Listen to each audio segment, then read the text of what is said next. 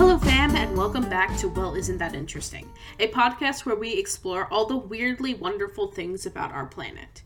As always, I'm not an expert on anything we discuss, but I'm trying my best, so let's begin.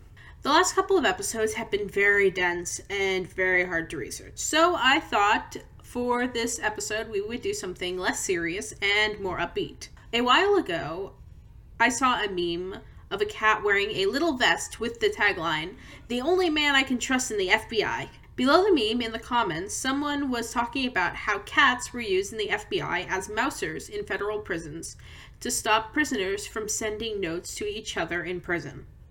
This sounded really interesting, so that's how it got on the list.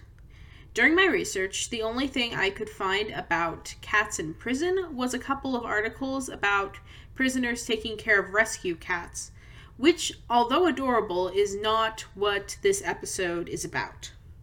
This is also done with dogs. So, although I found nothing about FBI cats, I did find some interesting things along my journey. So, we're going to talk about that. Because why not?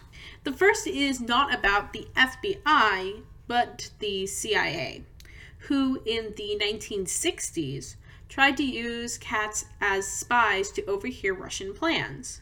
Apparently, because everyone was bugging everyone, Russian officials would often go outside to talk about sensitive material. With this in mind, the CIA thought they could modify a cat with a listening device, so the cat could loiter around people they wanted to hear and listen into all that juicy juice. There are two conflicting stories on what happened next. The first is that on the first mission, the cat was deployed and walked across the street and was hit and killed by a car, which ended the project immediately. The other story is that they could really never get the cats to focus and eventually just removed the earpieces from the cats and rehomed them.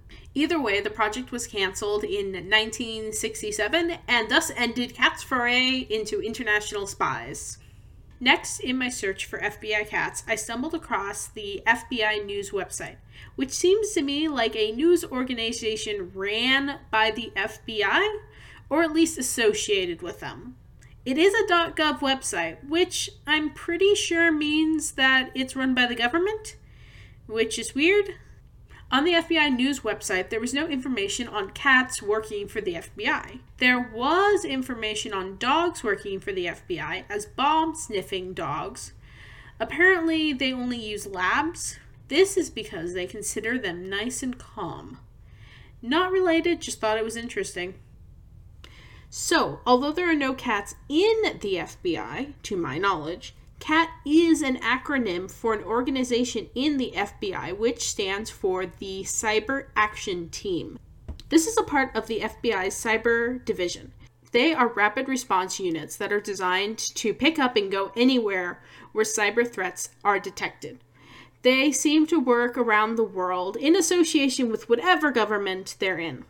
Basically, it's a group of nerds going around the world trying to solve cybercrimes. They say on the website that they can be anywhere around the world within 48 hours and bring all of their own technology. It sounds like it could be a really cool TV show, but also kind of not because cybercrime doesn't tend to be very flashy. So, in the first episode, I had a section called Extras where I put little bits of information that weren't long enough for their own episode, but were interesting nonetheless. For this episode, I have a lot of extras. The first being that you can buy an FBI outfit for your cat or dog on Amazon, which I thought was pretty cool and probably how the meme cat originated. Next is that there is a YouTube channel called FBI Cat that doesn't seem to have any videos, but somehow 33 subscribers, which does not make me at all salty. Also, there is a website called Pet FBI, which is basically a place you can post your missing pet or post about a pet you found.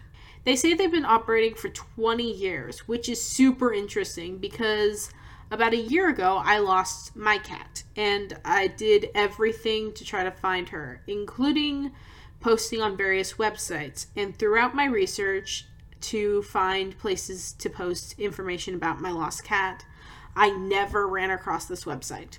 Just weird. The final piece of information, which might be the weirdest, is that the FBI has a podcast called Inside the FBI. I'm very tempted to listen to it because it's either going to be really weird or really boring. It's not completely out of the ballpark that the FBI would have a podcast. NASA has several podcasts, but as a rule of thumb, NASA rules at the social media game. Which makes sense because a big part of their mission is outreach and education, and a good way to educate is to be a part of the media we all absorb on a daily basis.